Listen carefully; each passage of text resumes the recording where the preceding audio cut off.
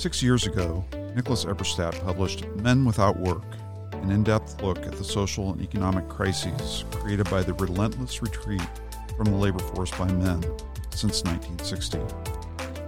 In his revised book, Eberstadt finds that currently, more than 7 million prime-aged men ages 18 to 54 are neither working nor looking for work.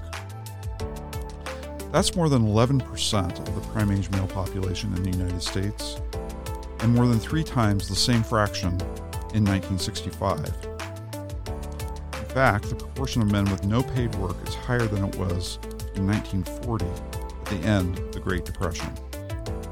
Eberstadt argues that the joblessness problem among American men amounts to a depression-scale workforce epidemic.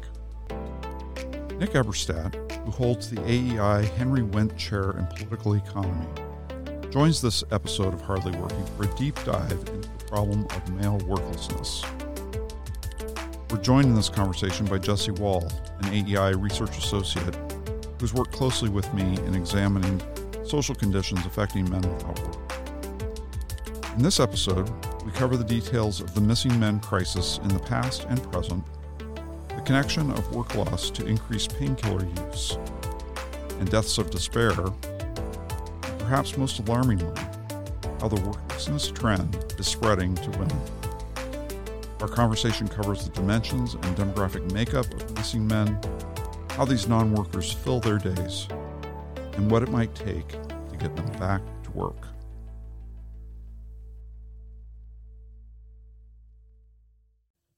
Nick Eberstadt, thanks for joining us here on Hardly Working. Hey, thank you so much for inviting me.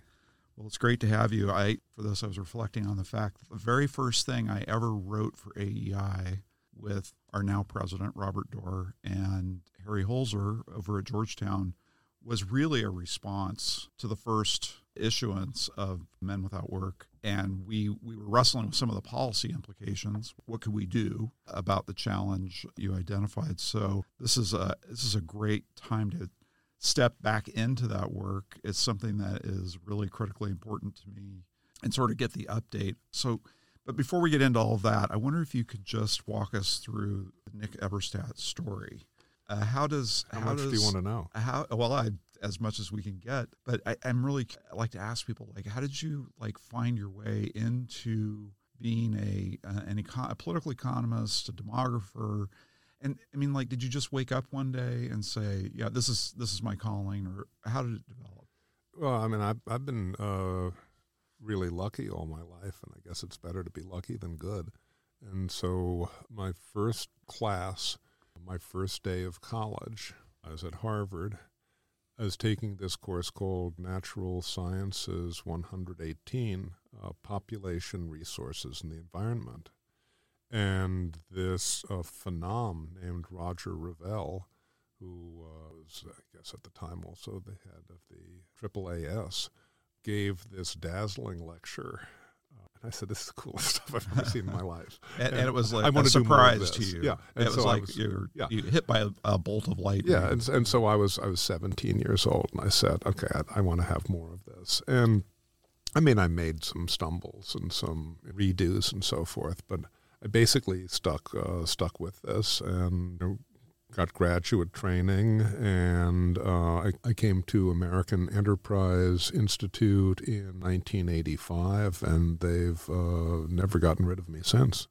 So what's your advice to another 17-year-old entering into their college education and wondering about these questions of how they discern what their future should look like? Well, I can't tell them to be lucky, right? Yeah. I mean, that's what happened to me. I got lucky. I suppose I'd say follow the stuff that really excites you. I mean, one of the things about stuff that really excites you, it gives you the motivation to kind of get over some of the humps and get through some of the lumps that you may find yourself confronting. So, I mean, it helps with persistence if you're really excited about something that you're doing. That was an almost conscious decision I made when I started college too. Is I knew that if I didn't study something I really loved, that I wasn't going to finish. And so it was history, because I knew I could finish a degree in history. Kids, everybody these days is so focused on what's the economic outcome of the probable economic outcome of a particular course of study. That's not the only thing that you have to pay attention to. I have to balance that against interests. So we're doing something a little different today and with the podcast. And I've asked Jessie Wall, who is a research associate on my team at Vocation Career and Work, who has been helping me with a lot of research as it relates to employment, particularly of kind of the folks that we think of as the white working class. The center of our thinking about poverty and employment has often, not always, but often in the past been really focused on racial minorities in this country, and not as much some of the populations of people in isolated regions of the U.S. that are technically in the majority, the racial majority, but struggle with some of the same kinds of challenges relative to disconnection from the workforce and addiction and a whole host of other kinds of social challenges that keep them out of the workforce. So Jessie also has the advantage of actually being from Appalachia and kind of witnessing some of these phenomenon up front and up close and personal. So I really thought she could add to our conversation. So Jessie, thanks for coming on with us today. Happy to be here. Thanks for letting me join. So let's get into some of the work. First of all, just talk about the book itself. This is the second iteration. Tell us why you wrote it and why you have updated it. Well, Brent, what laughingly passes for my career is kind of pointing out things that are hiding in plain sight.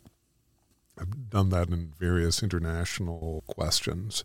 Around 2014, it occurred to me that all of this happy talk I was hearing about how the U.S. was at or near full employment wasn't really squaring with the other stuff that I was seeing about how half of Americans thought we were still in a recession. And so I just started kind of like pulling on a thread at this stuff. And I said, oh, holy cow. The unemployment rate is really low, but there's this huge stratum of prime age men who basically dropped out of the workforce. And the reason the unemployment rate looks so peachy keen good is because there are 2 or 3 guys who are neither working nor looking for work for every guy who's unemployed and looking for a job. And I started to try to look a little bit further at this, and the more I looked, kind of the more troubling it seemed. And I called this book Men Without Work, America's Invisible Crisis, because it seemed to be really invisible at this time. There was very little attention that was being paid to this very big economic and social and maybe even political problem.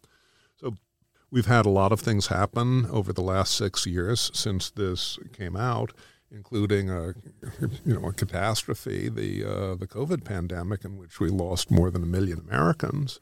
And it seemed that taking stock of how things are now, what's changed, what hasn't, was kind of apropos. And in looking at the situation now, we found that things had unfortunately not gotten better. The situation of what we might call the men without work problem has actually kind of worsened. But the problem has also changed in major dimensions because almost unimaginably we've ended up with this post-pandemic peacetime labor shortage with millions and millions and millions of unfilled jobs and a workforce millions and millions short of where we would have expected on the pre-pandemic trajectories. And also a sort of a new face to the worklessness phenomenon with new groups seeming to join the prime age men. So that's grim. I'm curious about just relative to that phenomenon that you just described of, it's actually getting worse. For a long time, we talked about a big part of this challenge being that we didn't have the right kinds of jobs for men who are out of work. We saw a decline in manufacturing employment. We produce more stuff than ever, but we haven't needed as many people to do that work. And fields like construction and even in manufacturing right now, we've got a couple million open jobs in these fields, and doesn't seem to be any magnetism in those in terms of pulling men back in. What do you make of that? Well, when I wrote the first edition, the prevailing wisdom in academic and policy circles, I think, is that the problem of declining workforce participation for guys, and by guys I mean the 25 to 54, the so-called men of prime working age, the declining trends in labor force participation were basically a reflection of economic and structural change. The declining demand for less skilled work, decline of manufacturing, as you mentioned. China enters the WTO, disruptive technologies, outsourcing, globalization, all that. And certainly there's truth to that. That's part of it. But my argument then was it's not the whole story. And in the case of the U.S., distinct from other advanced, affluent democracies, it's probably not even most of the story. One of the things that I pointed to back then was the really spookily regular increase in labor force dropout rates, not in labor NILF rates. If you took a look at the trends from 65 to 2016, which is more than half a century, it's almost a straight line. It was, let's call it a social science straight line. It was R squared of 0.96 or something like that. You couldn't tell where the recessions were. You couldn't tell where China had entered the WTO. There was no evidence from the trajectory of the flight from work what sorts of economic or structural forces had any influence on this thing. So in the latest edition, in this post-pandemic edition, of course, I went back and, did my nerd stuff and, did the regression lines. And I cannot explain this to you, but it is almost exactly the same line. You start at the same place, you end up where we are now, and those additional 6 years are just on the trend line that I charted out in 2016. I do not have an explanation for it, but it's kind of spooky to see this because it makes it look more like, like some sort of geological phenomenon than a social science phenomenon. But it's the same slope, it's the same intercept, it's about the same, R squared or percentage of, coefficient of determination. So whatever was happening is still happening. And back in 2016, there was this line of reasoned inquiry about my book, which went more or less like Eberstadt. There's no work to be had out there. Don't you get it? And that's kind of harder to say now when we have 11 million unfilled jobs. And that's, I think, exactly what you're getting at, Brent. Right. Yeah, no, it is perplexing, and it does sort of call into question a lot of the the pre-COVID analysis about what was driving this. So to get at the spookiness of that line a little bit more, is this a phenomenon that's constant across all of the industries in the economy? Are people pulling out of all jobs in the labor force, or are men pulling out of particular industries? That's a very good question, Jesse. So from what I have seen, every major sector of the economy has seen a spike in the unfilled jobs, in the openings rate of jobs, some more than others, but it's up everywhere. It's up all across the country. It's up for occupations with all skill levels, including the most modest, what we might think of as the most modest skill levels, the positions where the real skill is showing up every day on time and showing up sober. And there are millions of jobs with those sorts of specifications too, and yet. We now have this great resignation, as you know, where workers have probably more bargaining power than at any time in my life, and people aren't getting back into the workforce as much as we would have expected. We have this slump from where we would have expected to be if we'd just gone on a pre-COVID trajectory. And that slump can't be explained away by the terrible COVID mortality or even by the consequences of long COVID and stuff. One issue that's come up recently related to this that I wanted to get your thoughts on is whether we see, talking about men not working, and we've had this idea that they're still prime age, but on the right side of that curve. A labor economist I was talking with at MZ was saying, we're starting to see this among younger men, taking part-time work. His theory was that it's more flexibility in terms of I've got online stuff that I'm doing that I need my free time. Anyway, I'm just wondering if you've looked at younger men as a part of this phenomenon, what's happening with them. I haven't looked as closely at that as I probably should have, because I've been looking at these aggregated job figures, and the national data, as you both know, are extremely generous in their definition of work. If you work for 1 hour in the previous week being questioned in that particular survey month, 1 hour that week will qualify as being in the workforce. And so that's generous. Yeah. You see what I mean? So it sets the high bar, not the low bar for what we might see here. And so I have not looked into the whole question of multiple jobs, flexibility in work. Those are important questions. But what you do see is you see that with each, in speaking to the 20-somethings, since 60s, I think even since the 50s, each rising cohort of prime age guys has had a lower connection to the workforce through their trajectory from 25 through 54 at each year in their 20s, 30s, 40s, 50s. It's been going down, down, down almost every 5-year period. And we don't have we don't have a really good explanation. Just to clarify that, you're saying that say I'm moving from the 40 to 45 realm or age bracket.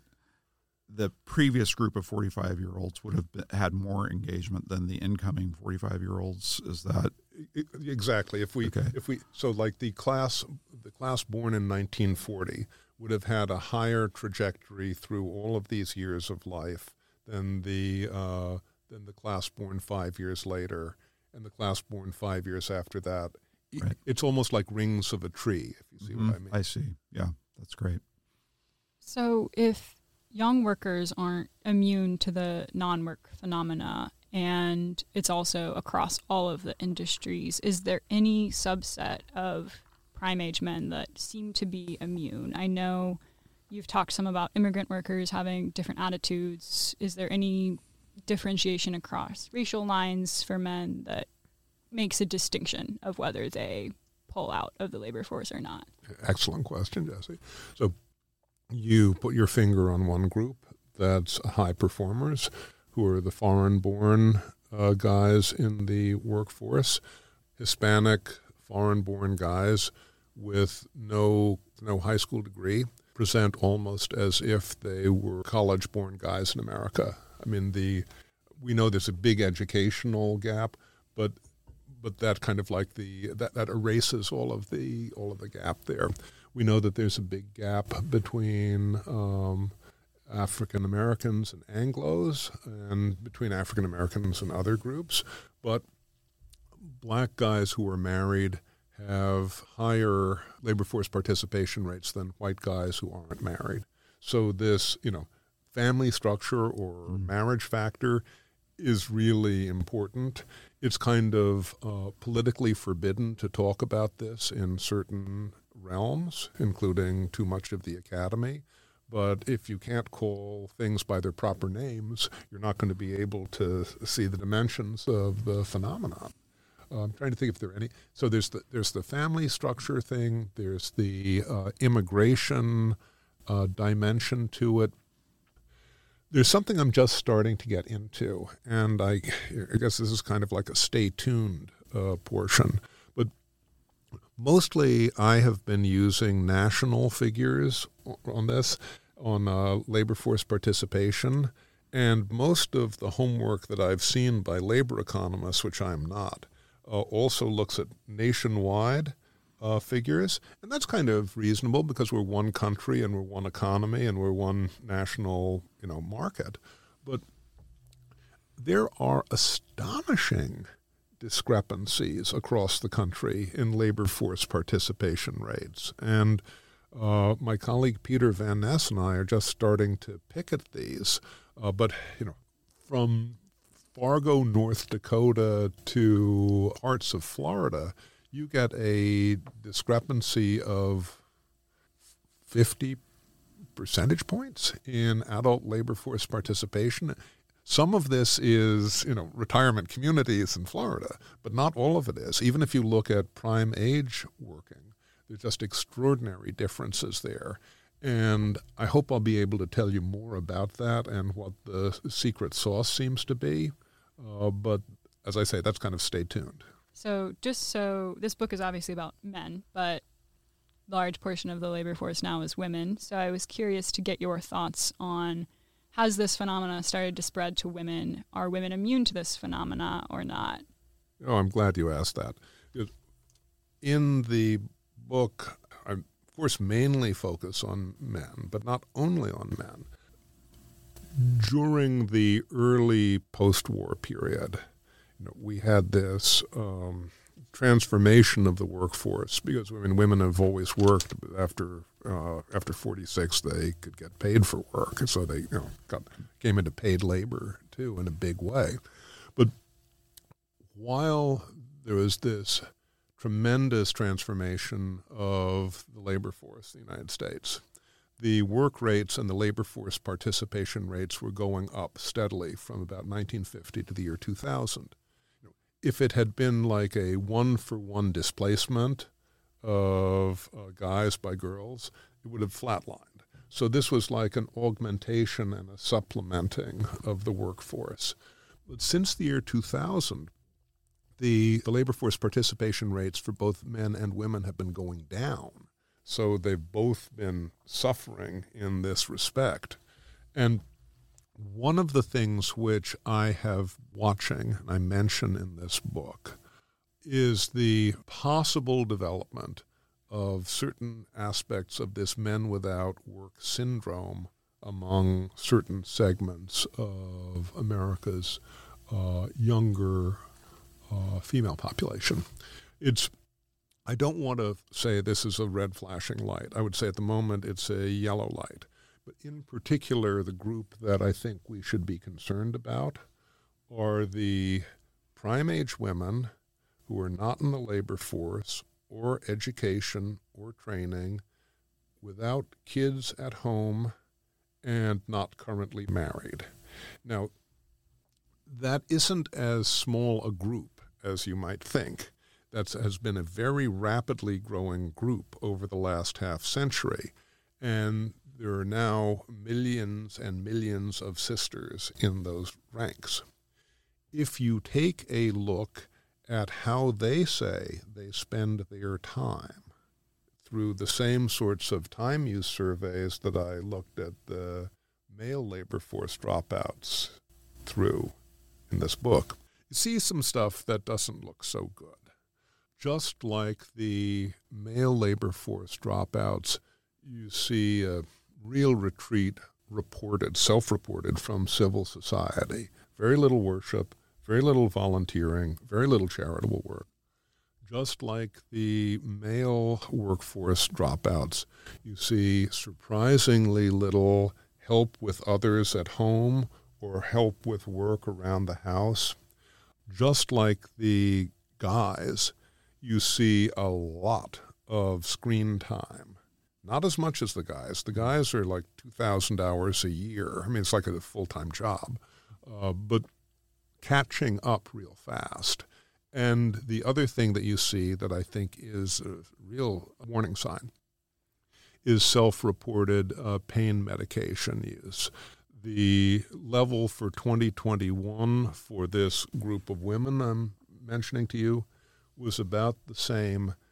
Almost half of the women say they were taking pain medication every day, not necessarily opioids, but pain medication every day, which was about the same proportion as for the guys in 2013, when the late, great Alan Kruger did a paper on this, where he highlighted this as part of the problem of pain that we were seeing there. So they look pretty similar is what I'm hearing. And are they also, these people obviously aren't starving, so they're getting their funds from somewhere. Are non-working women and non-working men getting funds from the same place, and where are they getting funds from? I can't tell you yet. I haven't gone into that. I can tell you about the guys. I can't tell you about the girls yet, but to be continued. Talk a little bit about the men. How do people who are not in the labor force, and with men, of course, they're not eligible for a lot of the safety net benefits. So how are they getting by? Well, with help from girlfriends and with help from family, including Uncle Sam and the family.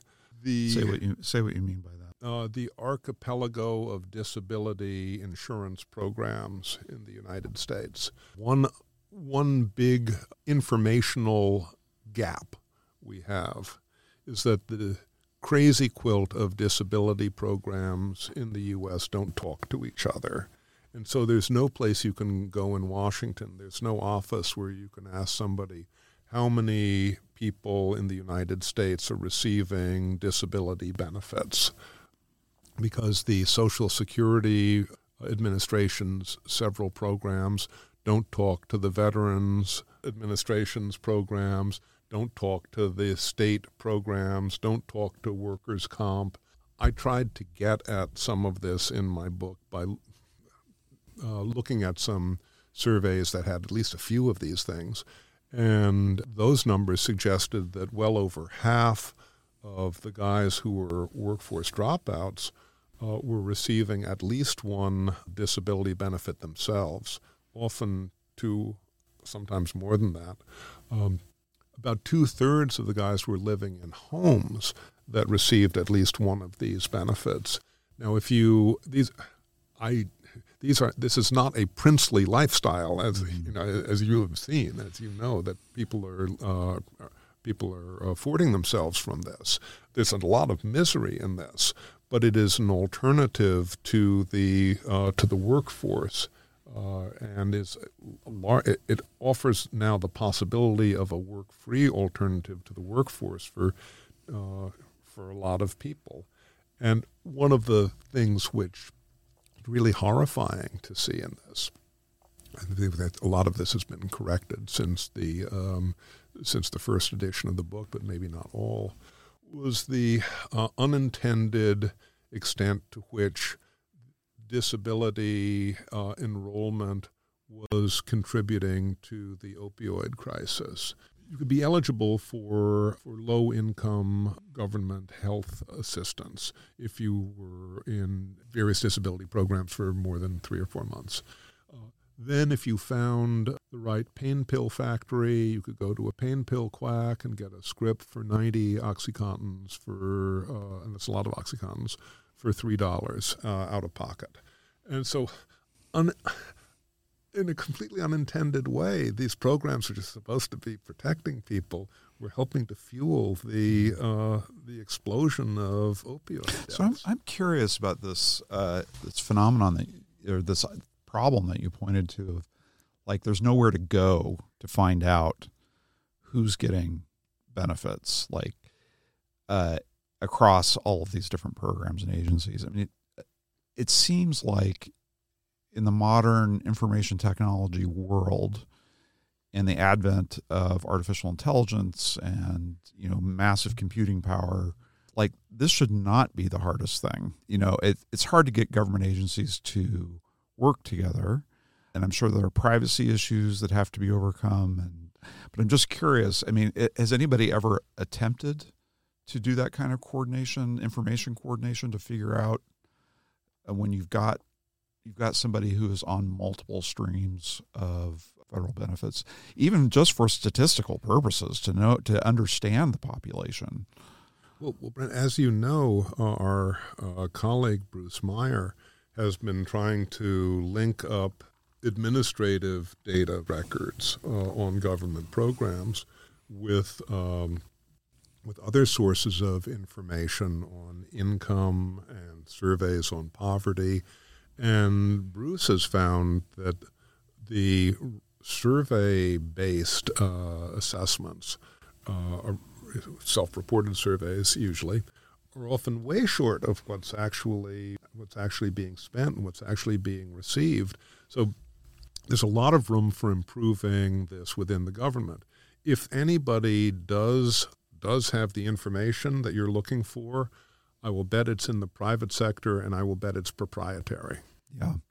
I'm there's a number of initiatives underway, at least at the conceptual level right now, of sort of creating government data sharing clouds that housing them at universities so that people can, researchers can get access to do that kind of very sophisticated. And I mean, it's an enormous amount of information. Obviously, it's going to require a lot of work, but it seems like an area from a social policy standpoint that we could learn so much out of it in terms of what our programs are doing. It seems like such a painfully obvious thing to do.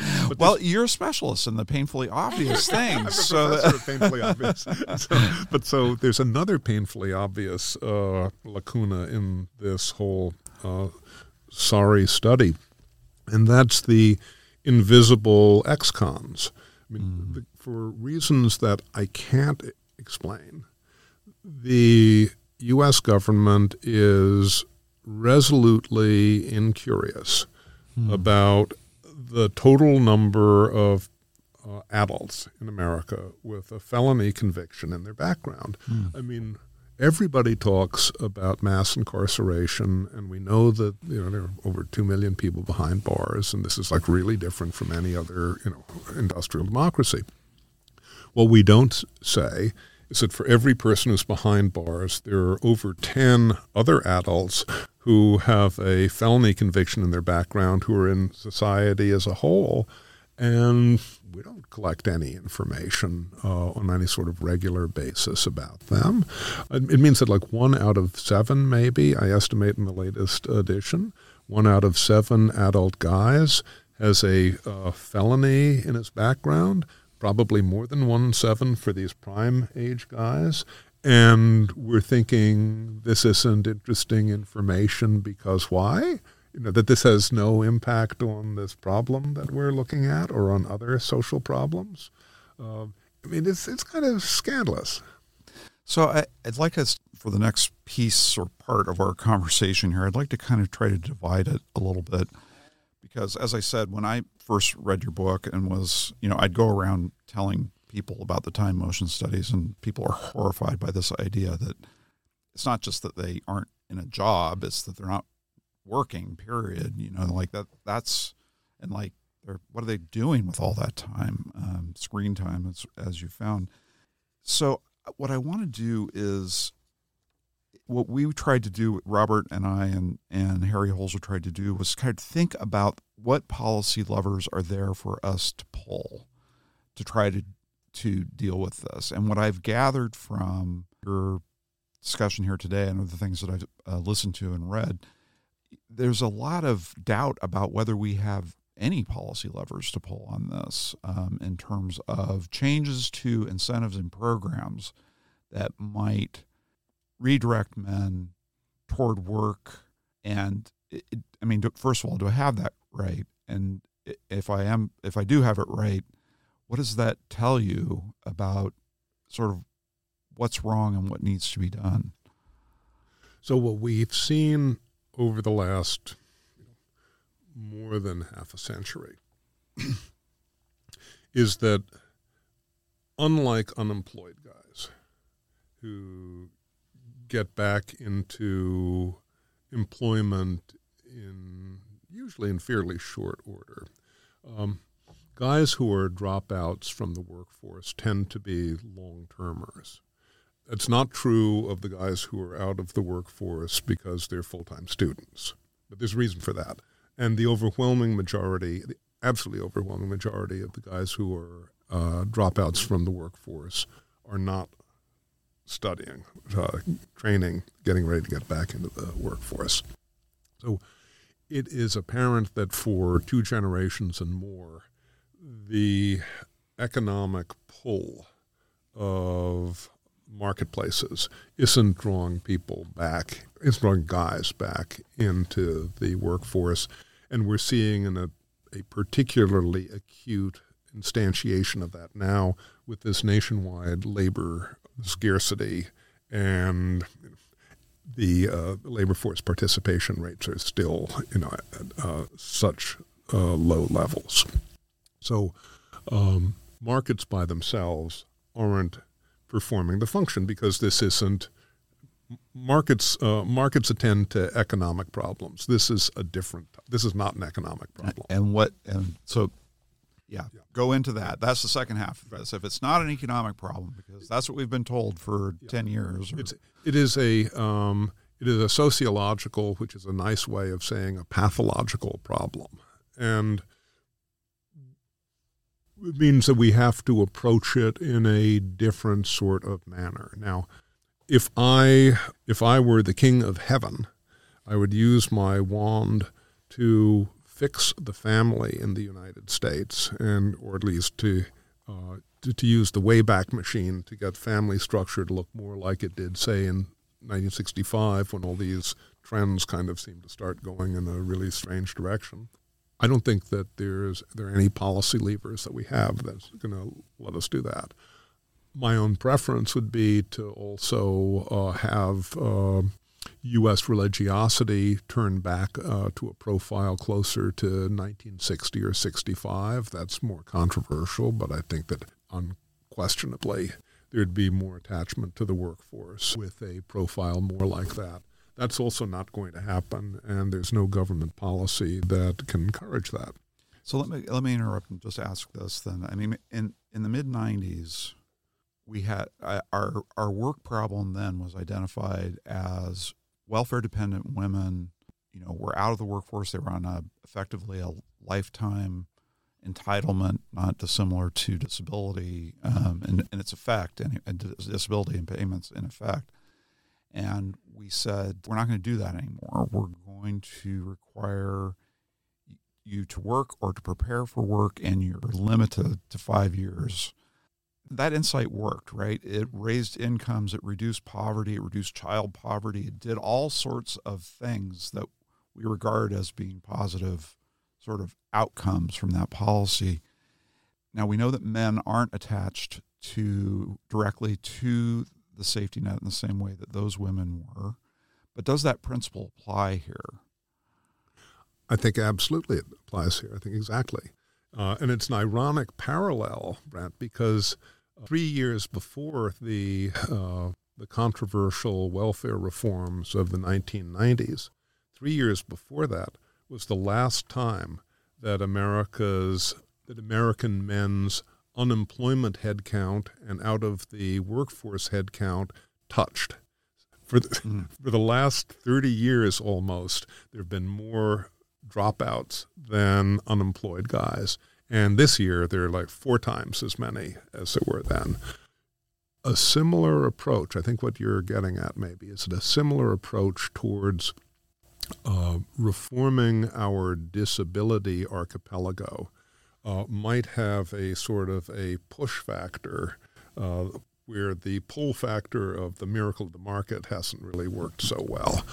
I argue, or I wouldn't say I argue, I say I muse in this book about what might happen if we had something that was more of a sort of a work-first principle in our social welfare policies. Now, you know a lot more about this, and I think, Jesse, you know more about this than I do, because I don't know the arcana and the details here. But in talking in very broad terms, a work-first principle where the keys to the kingdom required you to show up for training and then to show up for a job and then to stay with the job, I think would have very, very different consequences from what we've got in place, which is just raise your hand and be helpless and dependent until you can qualify for early social. It would probably be a lot more expensive than what we have. But social, expensive in what way, though? Expensive, yeah. But you're getting at exactly what I was trying to say, is that the unintended consequences of the policy would be, I think, a lot more attractive than the unintended consequences of the current policies. To kind of close this out, I mean, there would be those saying, well, disability is a completely different issue than welfare dependency, right? There's never been a real question that people on welfare weren't up to working. They just had an out from working. But we've got people on disability, at least for many of them, because they are actually disabled.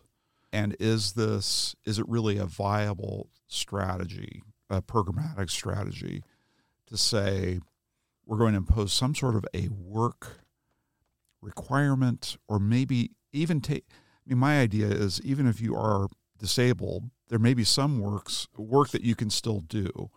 And maybe there's a way of trading off part of the benefits for paid employment and, a bunch of things. But how would you respond to people saying that's just, these are apples and oranges, you can't really compare them? It's a very important point, because our social welfare programs are supposed to protect the vulnerable and the helpless. So they're also supposed to protect the vulnerable and the helpless. And if we look at, for example, the little experiment, and you may know much more about this than I do, that the Brits tried with disability reform, simply asking recipients to come back in for another check with their doctors dropped the rolls by about 40%. And it's not because people couldn't find doctors, a national health service there. We've got this strange situation with our disability enrollment, where the very, very fastest areas of growth for 2 generations have been with musculoskeletal problems and psychological problems. Some of that pain in the disability system is caused by the system. Unfortunately, this is the question, and we can't do the counterfactual right now, but I wonder whether there might be less misery. Yeah. So I wanted to flip a couple pages back to the sociology discussion and ask you, some people tie the breakdown of family to the increase in women's work and bemoan the rise of a 2-earner household and say that to get men back to work, a return to a single earner model would be what was needed, and that would also perhaps return family at the same time. We have a survey coming out in a couple weeks on workplace social capital, and one of the main takeaways is that college-educated women are hugely invested in work, but they're also hugely invested in their communities and are this social glue in America. So that seems to point against any sort of notion that college-educated women are to blame for the breakdown of family. But what is your take on that opinion? I'm pretty open society, and if a home wants to have 1 earner, I guess that's fine. If the home wants to have 2 earners, I guess that's fine. What we can see is that of the guys who are not in the workforce, a really tiny fraction of them say that they're at home because they're taking care of other people. I mean, maybe someday in some alternative future that will be very different, but it's been true for an awful long time that there's a care chasm in the U.S. with call it a social construct, call it sociobiology, for whatever reasons. The guys kind of like end up being providers, and women end up doing both providing and providing for the kids and stuff. We've got this really, I think, unnatural situation now where we've got this growing share of men who are not providers, and when they're not providers, they don't turn out to be nurturers either. I think this was in the book that, women work all the time. Like, they never stop working. You look at those time motion studies, and women are constantly at work. This is not true of men. I regret to tell everybody listening. Newsflash that men are kind of lazy when it comes to doing that work of knitting communities together. So this kind of goes to the point that I was making just previous to this, which is there seems to be a real disparity in the way that we treat men and women around this issue of work. And it's, as the father of daughters, it doesn't feel right to me. It feels like we've let men off easy. There's an awful lot of writing over recent decades about asking the question, are men dispensable in a modern society? And certainly men seem to be struggling in modern America in a way that women aren't. Is that because of the nature of modern technology? Is that because of our mores? Is that because I don't think that I've got anything terribly enlightening to tell you about this.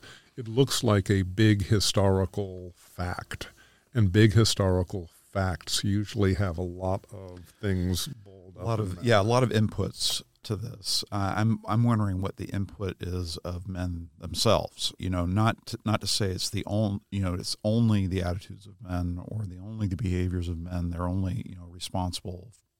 They're solely responsible for the phenomenon. But I wonder what the role of men is for their own kind of immiseration. So I don't do a lot of work with public opinion polls or psychosocial or any of that sort of stuff, right? But it is apparent to me in a way that I can't put decimal points on that there's been an extraordinary change in mores in my lifetime. I mean, if you go back and think of what was different in 65 versus now, the overwhelming majority of prime-age guys were married. And the overwhelming majority of them had kids under their roofs with them. The overwhelming majority of those guys had been through the military. An awful lot of them had served in World War II or in Korea. The modern welfare state was still a twinkle in Lyndon Johnson's eye. The modern crime explosion hadn't happened yet. If you used drugs, you got in a whole lot of trouble. I mean, these are just a few of the things, and a lot of people might say, well, that wasn't the world that we want, pal. But it was a very different world, and the guardrails and the socialization and the incentives were very different. And it's impossible for me to think that doesn't have some bearing on the past we find ourselves in today. This is a good point at which I wanted to kind of bring in some of Jesse's life history here, in terms of what you've observed living in communities or in a community in which non-work has been growing among Appalachians, people who are native to that region. What does it sound like when you read Nick's work? what does it resonate with you in terms of your lived experience of this? I was actually thinking, as you were talking, Nick, about Yuval Levin's points about formative institutions, because it seems like what you're finding is a breakdown of those military. Even you have a lot of data on summer jobs, and summer jobs are, Brent writes about this, a formative institution for workers. And you look around at least in a lot of communities that I've been in, and there's not a formative institution at the church. There's not a formative institution of family. And if people don't join the military or have a summer job, there's not a formative institution anywhere to teach people skills, just social skills. And it sounds like that's what you're finding as far as where people would be formed even to do a good job at work in the first place. Well, you put your finger on it, I think, Jesse. I mean, so what are those going to be? And it's also, I do not think, a coincidence that there's been such a plunge in trust in so many major institutions in our society. Part of that is because people are disconnected from them. Mm-hmm. They don't have. Yeah, what's the chicken? What's the egg there? I mean, but the summer job thing that you mentioned, I would like to mention as well. I grew up just shortly after the Stone Age ended, but back in those days, it was an absolute norm in an awful lot of America. Go out and get a summer job. And, if you wanted to spend money on anything, you certainly wanted to do that. You can see some of the numbers that I presented at the book launch of this book about the 15 to 17-year-old population in America, what proportion was in the labor force in the 70s in July versus today. We've had an absolute collapse of the summer job in modern America. And, so there's like enrichment and, remedial and internships and all of these different things, but there isn't summer jobs.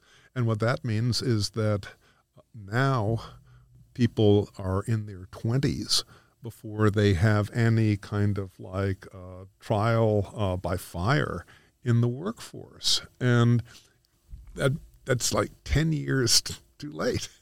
Yeah, I mean, it's extraordinary because during the summer, it's been my observation, particularly since the pandemic, but even before then, we were bringing people from Eastern Europe, young people from Eastern Europe, to do our summer jobs for us, right? So it's not a question of there isn't work to do. It's very consonant with the rest of the labor shortage. So I think what it says is we've got this sort of society-wide collapse, a partial collapse of work morale. This is something that is expected, something that is good for you, something that pays you in a number of different ways, and that has really evaporated for a lot of folks. And it's not just poor people or middle-class people or rich people. It's everybody. I'm going to jump in here on that as well. It is something that you talk a little bit about is the rise of universal basic income as a attractive policy position. And young people everywhere in East Tennessee, in New York City, there are some amount of young people who say, why do I even have to work? Is work something that is outdated? Can't we get the robots to do it for us? And you make this great point of work is about serving your community. It's not just about being paid, but what does work actually give people? If you had to give a pitch to the young people today, why should they go work besides just making an income? Probably the most important aspects of work are non-monetary. I mean, work is a service to others that helps complete you. It's a whole part of one's own formation. That's, I think, critical to finding meaning in one's life. I mean, along with finding meaning in family and finding meaning through community, finding meaning through faith. it's an absolutely critical bond, and it gets back to what our former president Arthur Brooks used to talk about with earned success. I mean, no matter what your station is, you can find success through work, and it has spillovers into other parts of your life. I think that's what is so important about work. It's not the money, although money's good. Money helps. Yeah, but that's not all. Well, you just gave the vocation, career, and work pitch on the question of work, that it is broader than just economics, that we are not just homo economicus, that we are human beings meant for engagement with other human beings. Work is one aspect of that need for engagement. And I can't think of a better way to end the podcast. So thank you, Nick Eberstadt, for joining us and for writing this book and updating it and keeping this issue in front of the American public. Jesse, thank you so much. It was a real pleasure.